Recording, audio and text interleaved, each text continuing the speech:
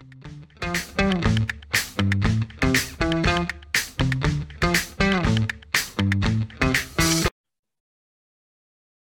everyone, and welcome to the Roadmap from Auto Finance News since 1996, the nation's leading newsletter on automotive lending and leasing. It's Monday, May 9th, and I'm Joey Pizzolato, joined by Whitney McDonald. This is our weekly wrap on what happened in auto finance for the week ending May 6, 2022.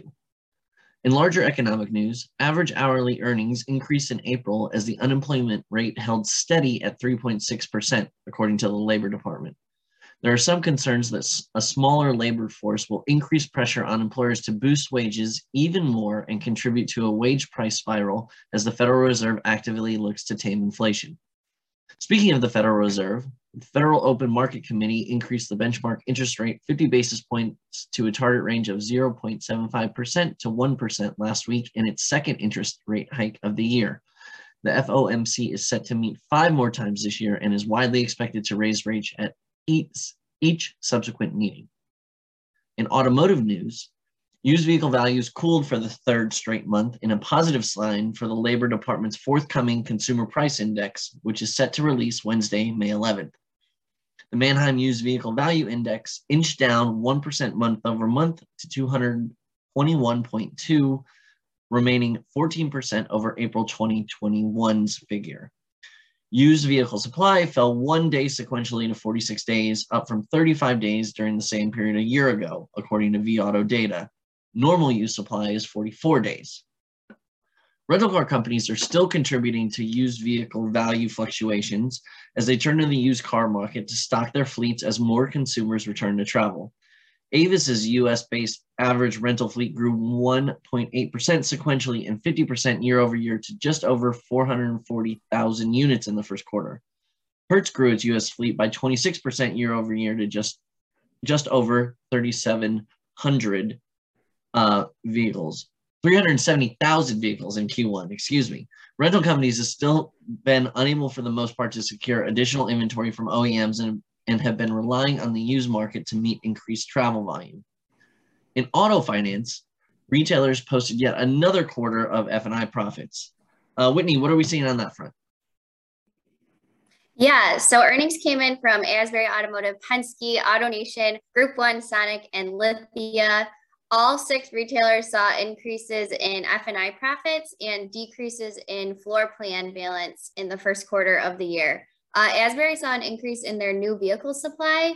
They were up 10 days compared with 8 days in Q4, but all other retailers saw declines in new inventory year over year, so they stood out. Some good news across the board. Used inventory did start to pick up. On the sales side, new and used vehicle sales were kind of scattered. Some of the retailers saw positive results, others did not. Group 1, for example, saw a 3% increase in new sales for the quarter, reaching 36,733 units sold.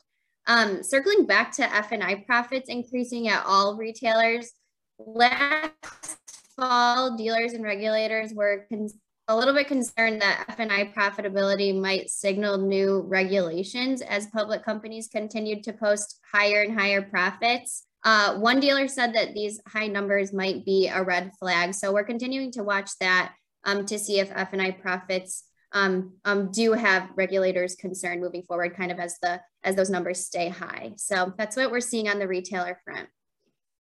And Credit Acceptance Corporation also posted its Q1 earnings last week with one notable announcement. What was the latest there?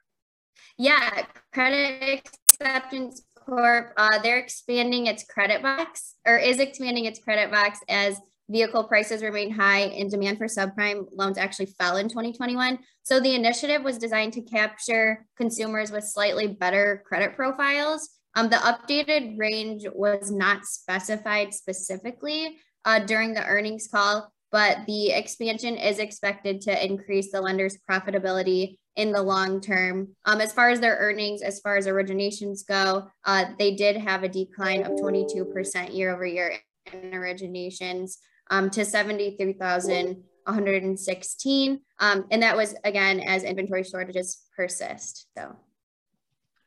And also on the subject of earnings, we had some power sports earnings. It was a big week last week. I believe it was Camping World and Polaris. Can you give us a quick rundown of what we're seeing there?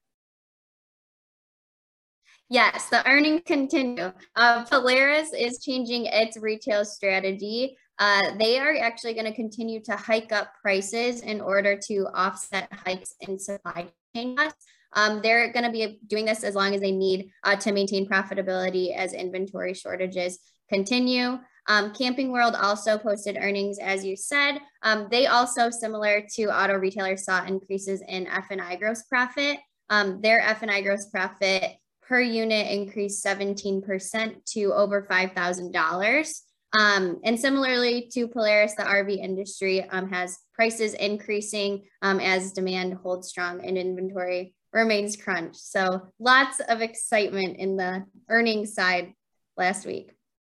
Right, and we have more earnings coming up this week. Vroom, Shift, set to report later this week. Also, as I mentioned, the CPI for April is set to be released on Wednesday, so we'll be keeping an eye on that as well. That about does it for our episode today. Thanks for joining us on the Roadmap, and follow us on Twitter and LinkedIn. We'll see you online at autofinancenews.net and here next time.